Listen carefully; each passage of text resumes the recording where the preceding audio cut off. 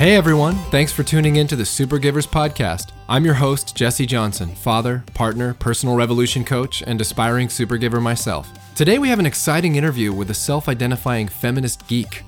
From her background as a creative and educator, Darcie Klassen has created an inspiring project called Girls Are Heroes, which seeks to provide both resource and education for parents and educators on the promotion of positive female role models in pop culture. In this discussion, Darcie demonstrates how she herself used the right blend of inspiration, creativity, and courage to formulate a personal and incredibly useful form of service. In my opinion, you don't have to identify as female to benefit from what Darcie has to share. In fact, men may get served by this interview very powerfully. And men and women who happen to be parents of girls, Darcie's personal journey to create Girls Are Heroes could be invaluable in your pursuit of raising an empowered woman. Darcie Klassen, thank you for being on the show. Welcome. Thank you for having me. I'm very excited to be here. Awesome. Yeah, well, why don't we just jump into really giving people a sense of who you are and what you're up to in the world? Okay. So who I am, to start there, I'm a longtime educator. I started out in K-12 education with an emphasis in art, but I've also been all over within that. And I have a private school and a public school background, in addition to teaching in areas like community centers, nonprofit organizations, things like that. Basically, wherever the kids are at and wherever they're doing creative things, that's kind of where my work took me. And since then, I had transitioned fully into nonprofit work with managing the outreach program with the Girl Scouts of Colorado. And that was a really great experience and where I got the idea to start this latest project, which is called Girls Are Heroes. Yeah, tell us about it. So it's new, and it's funny saying new because it definitely has been incubating for quite a while. I've been in the education field and the nonprofit field going on 11 plus years now. But this has been 2 years in the making. Girls Are Heroes has been. And it started with a call for panelists and workshops with the Denver Comic-Con, which in Denver, Colorado, their Comic-Con is a really unique thing. It's a really unique organization. Lots of cons of its type focus on pop culture or comic books or movies or sometimes Japanese animation, also known as anime, and they're just very specific and very commercially driven. It's about selling products and, hyping your new movie, things like that. The Denver Comic-Con, however, is a nonprofit. It's a 501c3, and they actually function as a fundraiser. It's basically a massive 3-day fundraiser that funds their project called Pop Culture Classroom, or their company called Pop Culture Classroom. And that is a literacy education outreach program where they go into schools, public schools, especially low socioeconomic schools or at-risk schools. They go into correctional facilities and they teach literary programs and reading programs and creative workshops to both adults and kids and kind of everywhere in between. And they connect comic book artists and writers and people in that industry to these populations to host these workshops.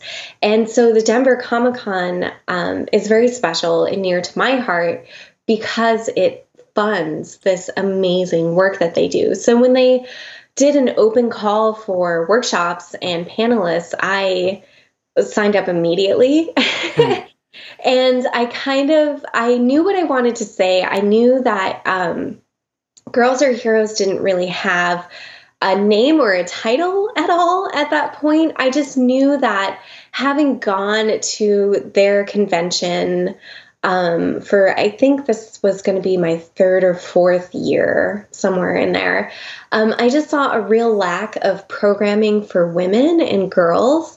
And that is actually something that is lacking industry-wide as far as comic book culture goes and pop culture in general.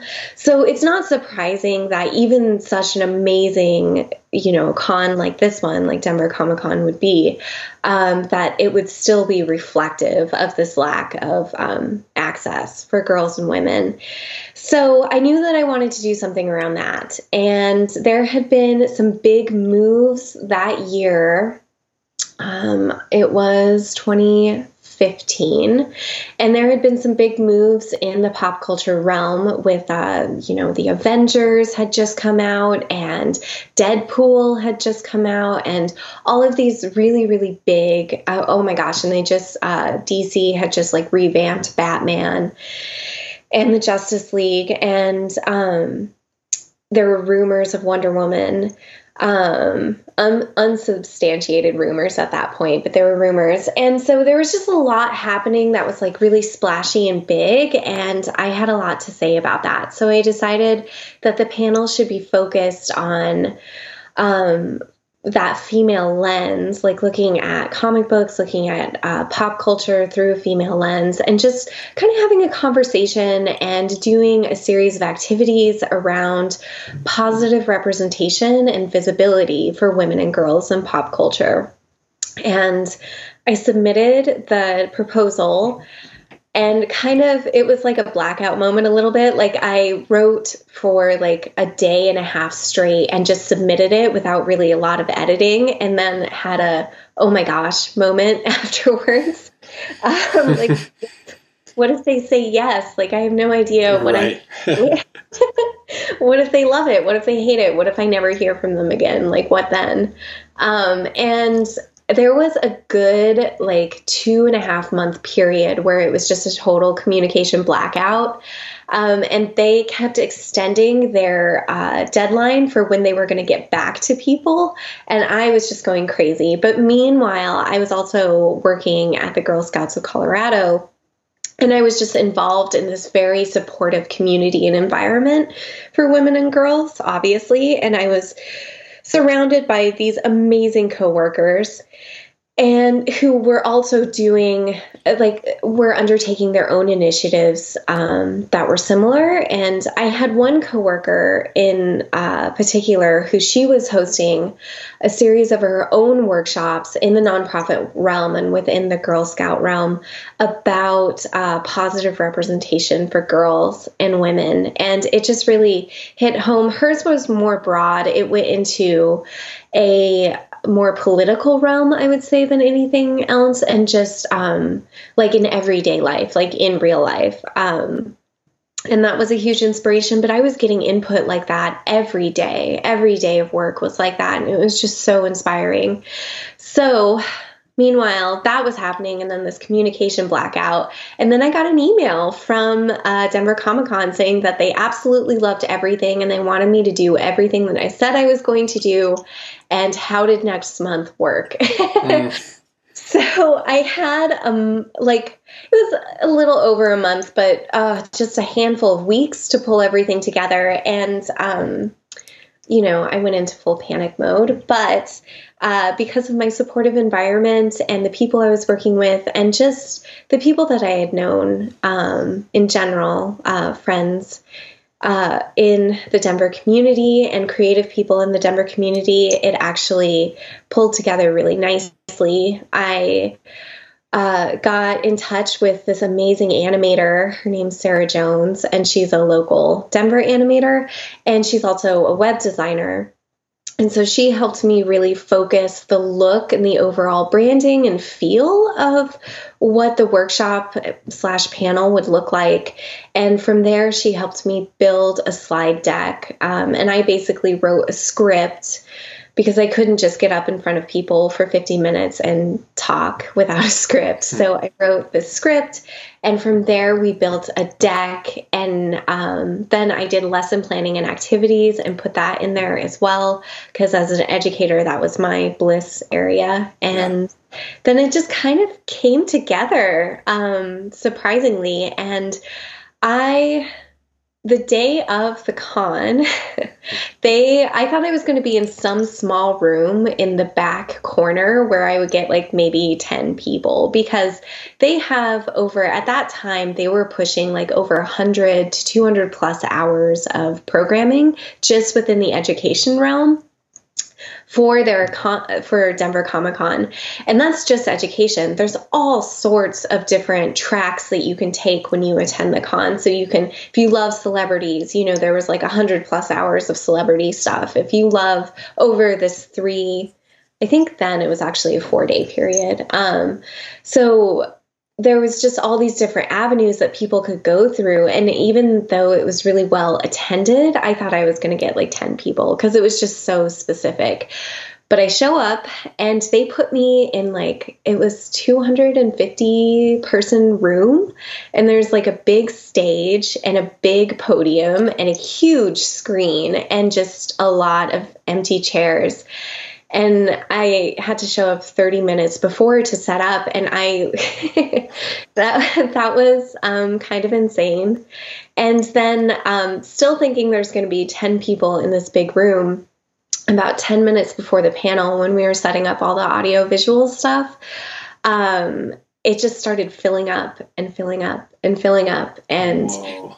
Yeah. And it was a lot. So I would say the people that I worked with and the Girl Scouts in general, they did promote it on their website. And so there were a lot of scouting families there and coworkers and friends of coworkers. So that's just a testament to the amazing support that I got. And who they are as people, but there were just people that I had never seen before, I never heard of before. There were people with microphones, there were people with cameras. It was really overwhelming, and the room wasn't full, but all the way to the back, there were people sitting from front to back. And I just got up and did my thing. And afterwards, there was about a good hour of, we had a really good time during, and we did some, my favorite activity is called Think, Pair, Share, where basically I put questions. This is like an old teacher trick, but you put some questions to think about up on the board, and then you ask people to pair together with either groups or people next to them to talk about the questions, and then you come back and call on specific groups to share their opinions. And so we broke out into groups at one point and did that, and it was just, the energy was so infectious. People, it was loud. It was like people just shouting in good ways, because it was so loud you had to shout to be heard, with their groups and their partners, and everyone was so happy and laughing. And then we had really good discussions afterwards. And then after the panel, there was a good hour where I was just talking to people. People were waiting in line to talk to me. And I met some amazing people that I since then asked to be on this year's Comic-Con panel. So it was just this amazing networking opportunity. And we established a website, girlsareheroes.com, and which I was shocked that URL wasn't taken. Mm-hmm. I think I purchased it for $15, mm-hmm. Mm-hmm. which was so surprising, and I'm going to hold on to it forever. And here we are. Yeah. And before we hear about where you are right now with it, I just want to point out one big takeaway that I hear in that is that you said yes to something that felt so intuitively right. And then you had what many of us might call a possibility hangover, where you had the reaction of, oh my gosh, how am I going to do this? What if they say yes? In my experience, so often holds people back from taking bold action, that I only want to say yes if I have it all planned out. And you had the courage to say yes without even knowing what was going to come from it. And in fact, that may have been the seed that helped create Girls Are Heroes, right? Yeah, that that moment of what if they say yes? That was a good week of panicking, I would say. Just because it was going into the unknown. How did you first become awake to the importance of how women are represented in media, pop culture narratives? Good question. Complicated question. I think that just by merit of my identity, my gender identity, which I'm cisgendered, straight, female, and I can't help but be aware of these things. I think even from the time that I was aware of media as a kid, I was aware of these things. I just didn't always have the language to articulate what I was feeling with the media that I was, what I was feeling about the media that I was consuming. And through my undergrad, learning to be a teacher, that I would have to say would be the biggest, one of the largest awakenings that I had, because you are taught as an educator, or you should be taught as an educator, to be egalitarian, where you need to treat every student equally, no matter what their background is, where they're coming from. You have to make sure that they are getting an equal shot at their education. And of course, within that, it looks different for every student, because equality doesn't always look the same. But it's something that they train you and drill into you pretty hard about how to conduct an egalitarian classroom, a fair classroom, because the moment that your inherent bias is leaking into that classroom, you're robbing a student of their education. And when you think of this is a very important time in their lives, this is their only shot to be a fifth grader, or one of their only shots to be a fifth grader, or one of their only shots to be a senior in high school and to go on to higher education or wherever they're going after that, it's so terrible if your classroom isn't fair for they're robbing them of their one chance. So that's a very important thing for teachers. And that's was a big takeaway for me. But then, I had some really amazing professors in my program, and some really amazing female professors who put a gendered lens on education. And we read a lot of studies, and, you don't really have to read a study. All you have to do is just observe a classroom environment to see the difference in how males and females are treated in group environments and in educational environments, due to sometimes it's on purpose, sometimes it's inherent bias, sometimes it's cultural bias. On the part of the students or the parents or the educators, but it is there. And once someone wakes you up to that, you never stop seeing it. Basically, you can't unsee what's happening. And so I have always been a hardcore nerd and super into pop culture. And it's just been a big part of my life, a big part of my friend group. And my mom, I grew up going to Star Trek conventions because my mom is a hardcore Trekkie.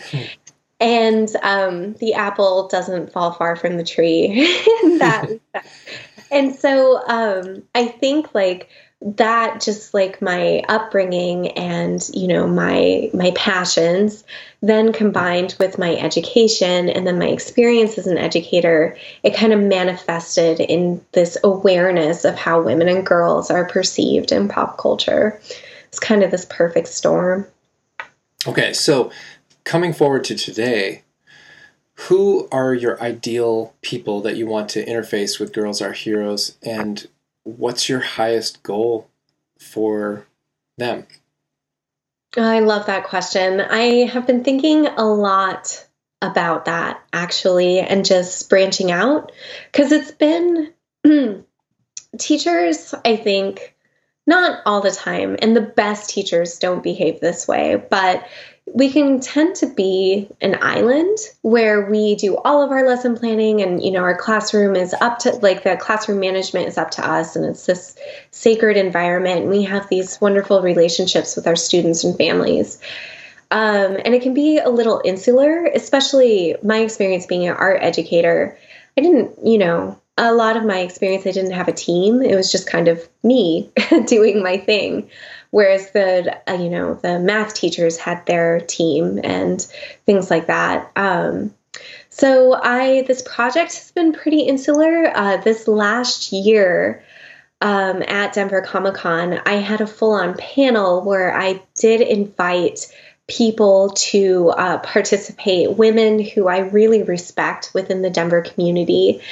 And they all came from media backgrounds. Some of them were media creators, and some of them were more leaders within, like, youth mentors and leaders within the nonprofit and education world who just were super nerds like me.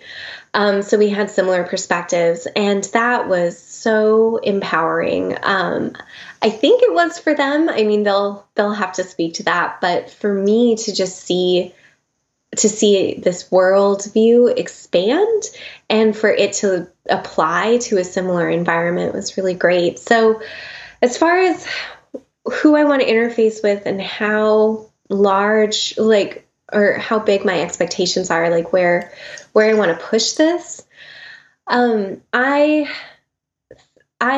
started a YouTube channel. I've seen it. It's awesome. Which, it's Girls Are Heroes on YouTube, and which has been kind of a funny place to go because YouTube, I think for most people, they don't think of education when they think of YouTube. However, there is a very growing population of people who do use YouTube for education, and that's where this channel that I've started definitely sits. And if that is an effort to, it's not necessarily to get views. Eventually, I would like to see that content pushed out, to very high levels, like all across the internet. That would be great. But the real purpose of why I started it is because in these Comic-Cons and in these workshop environments, there's a limited time. There's so much to say, and you have to condense it down, and you're doing activities with people, and that, cuts into your time.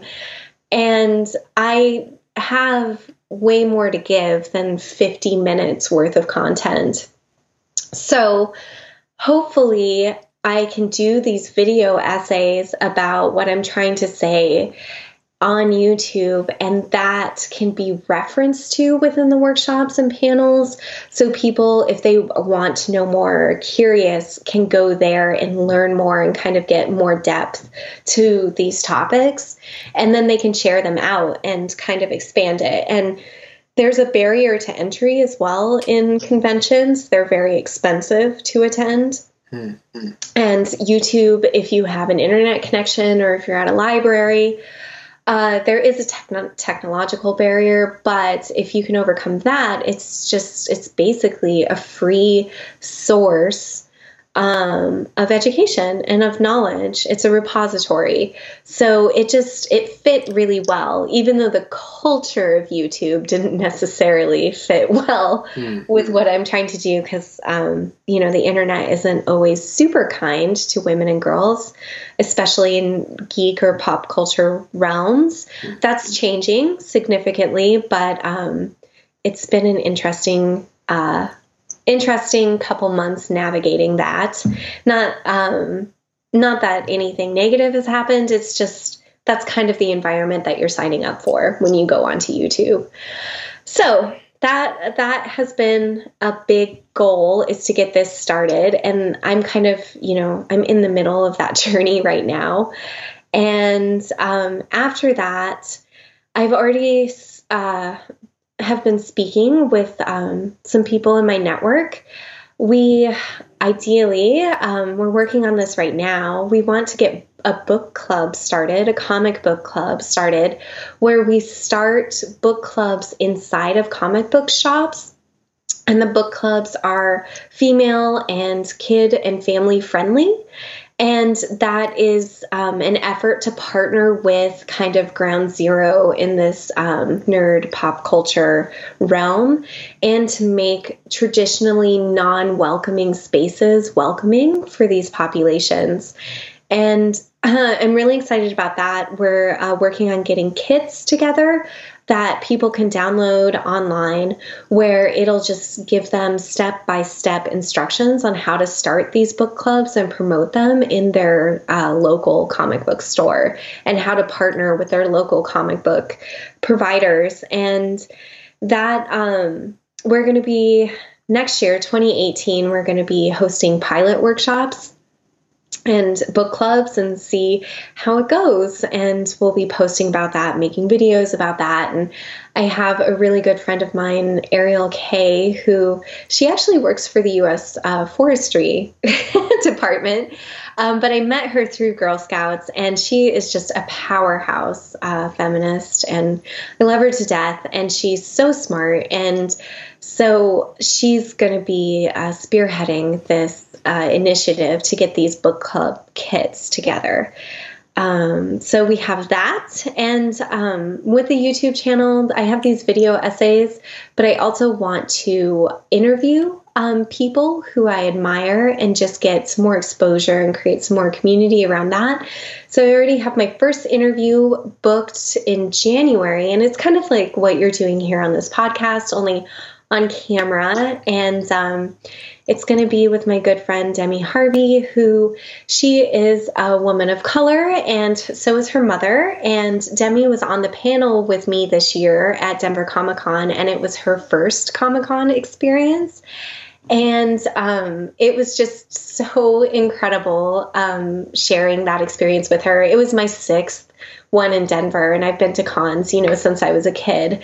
But just having like a first timer is always really fun. And then her mom came to our panel and stayed for like the entire rest of the day and night.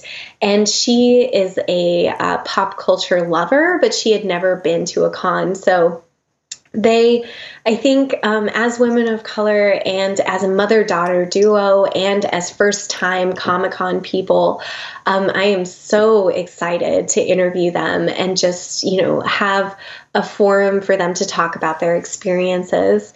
And so it'll be a series of kind of mini-sodes, like mini episodes, interviewing these people. And then that's kind of where it's at for now. Yeah. Yeah. So somewhere on your website, it says that you hoped this can be useful for parents and teachers. Am I right? Yes. How do you imagine that happening? Well, I'm hoping that the YouTube thing will be helpful for parents and teachers. I definitely, within the videos, I definitely speak to my audience like they are parents and educators, which I think is a bit of a switch for some of YouTube's main content, where they're always pushing towards a youth market or a millennial market, which has a ton of value.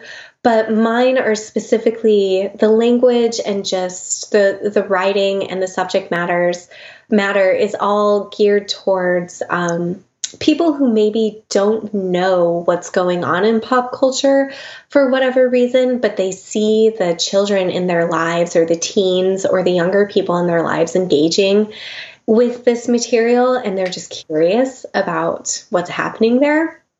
So that's definitely a lens. And I get a lot of my inspiration just working in the past with kids and families. Media is so powerful. It's a huge force in our lives, and we're increasingly living in a visual, media-driven culture in the United States, at least, and in lots of places around the world.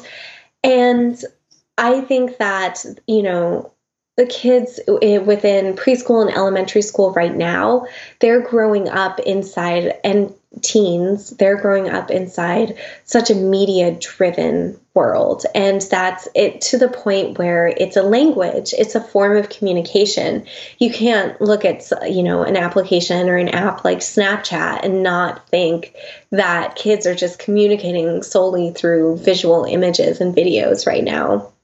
And so I think that can be a really hard task for educators and parents and families to keep up on that while they're just trying to do their jobs or raise their kids and do their jobs. And they have their own interests that they're trying to garner and keep on top of, let alone what their kids are into. And I'm hoping that what I'm doing through either the workshops and panels or, the book clubs or through this YouTube initiative, that they're kind of quick little entry points to catch educators and parents and families up on what's happening in popular culture. I'm a firm believer that media companies and media houses and, repositories like Marvel Comics and DC Comics, who are doing these big budget action blockbusters that have platforms, and Disney, who owns Marvel now, who have platforms well beyond what, a single issue comic book has. These are getting pushed out. These movies are getting pushed out worldwide, that they don't always have the best interests of the youth market that they're pushing towards at heart. And they don't always think through their representation. And they definitely have commodified representation in a certain way. They've commodified what it means to be female. They've commodified what it means to be male. And sometimes that can be really empowering, and sometimes it's not. And sometimes that can be wrapped up in the same movie that a kid in your life is totally obsessed with.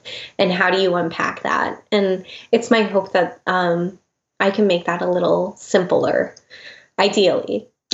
Yeah, it sounds like understanding and awareness are two of the baseline takeaways from your work, that people can really raise their level of consciousness around bias and become more aware of their own selves and of others.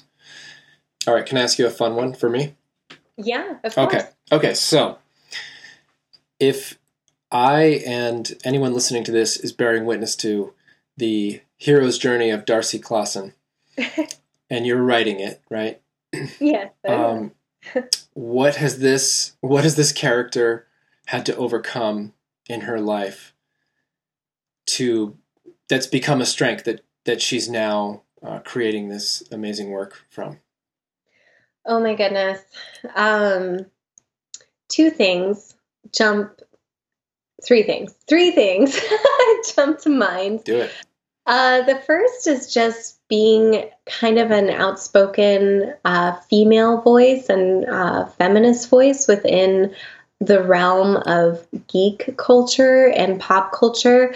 I haven't really experienced much pushback because people at the end of the day tend to be just the nicest people, especially in a workshop scenario where you're standing in front of them.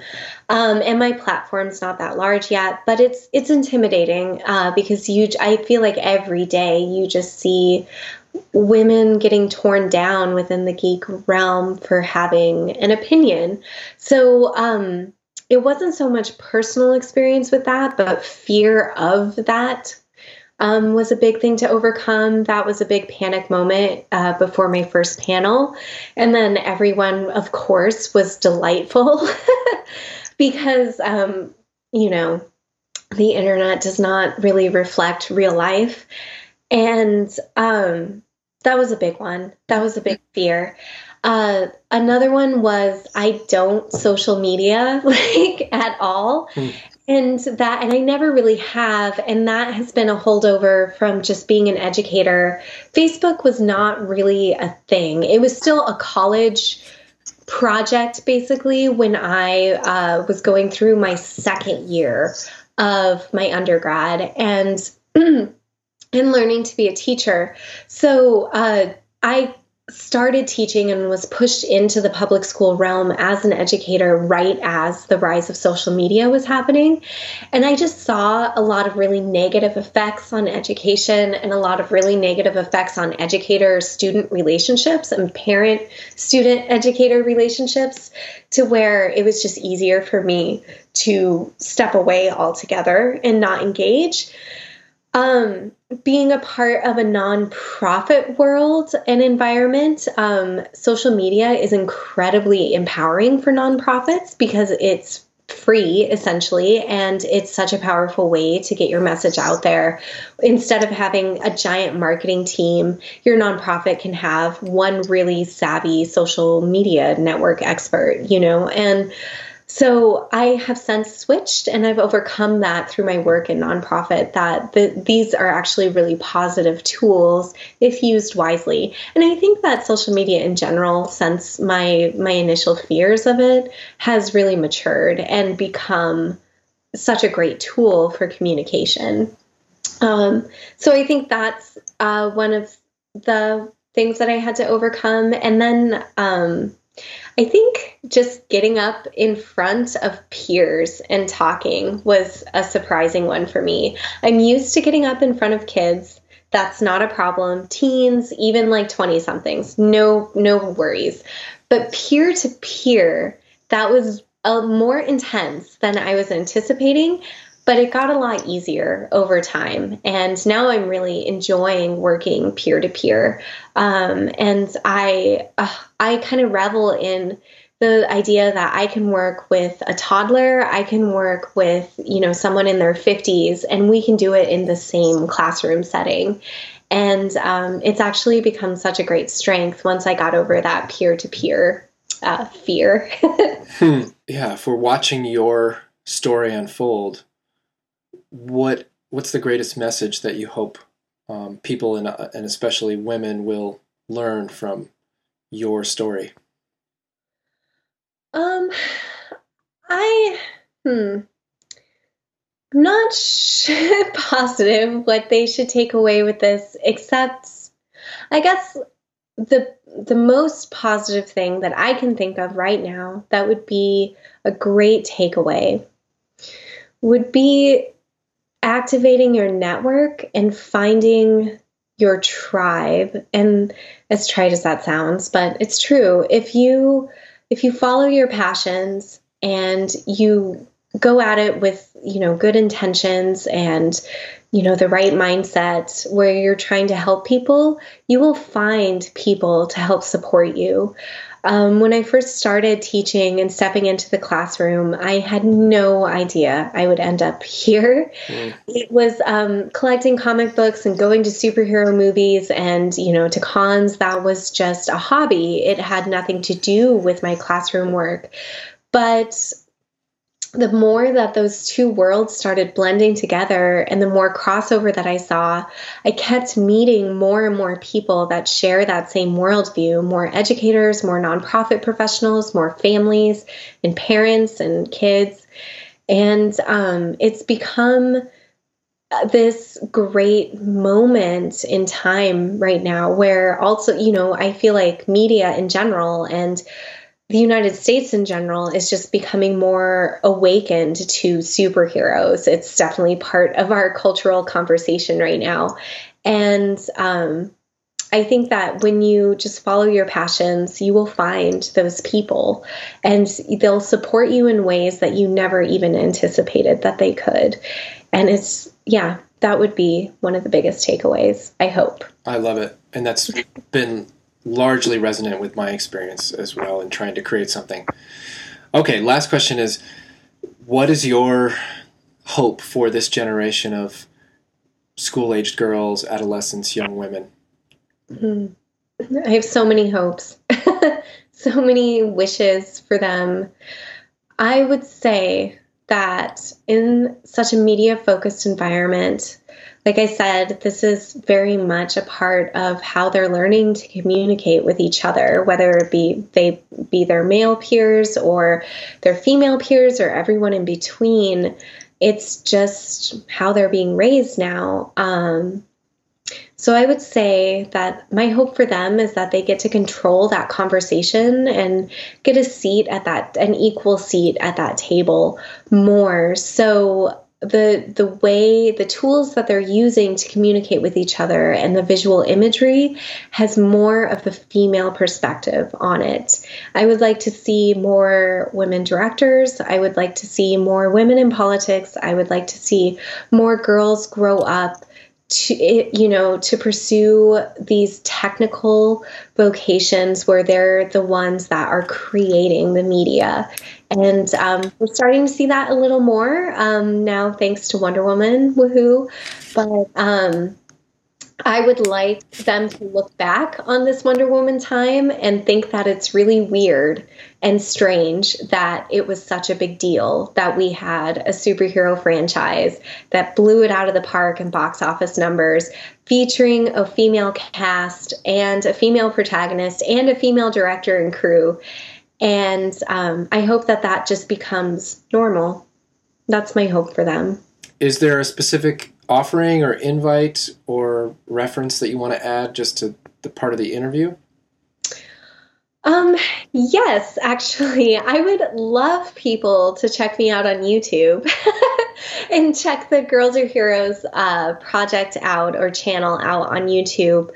That and just spread the word. The reason why I'm pushing towards that medium and that form of communication right now is because it's so easy to share across platforms.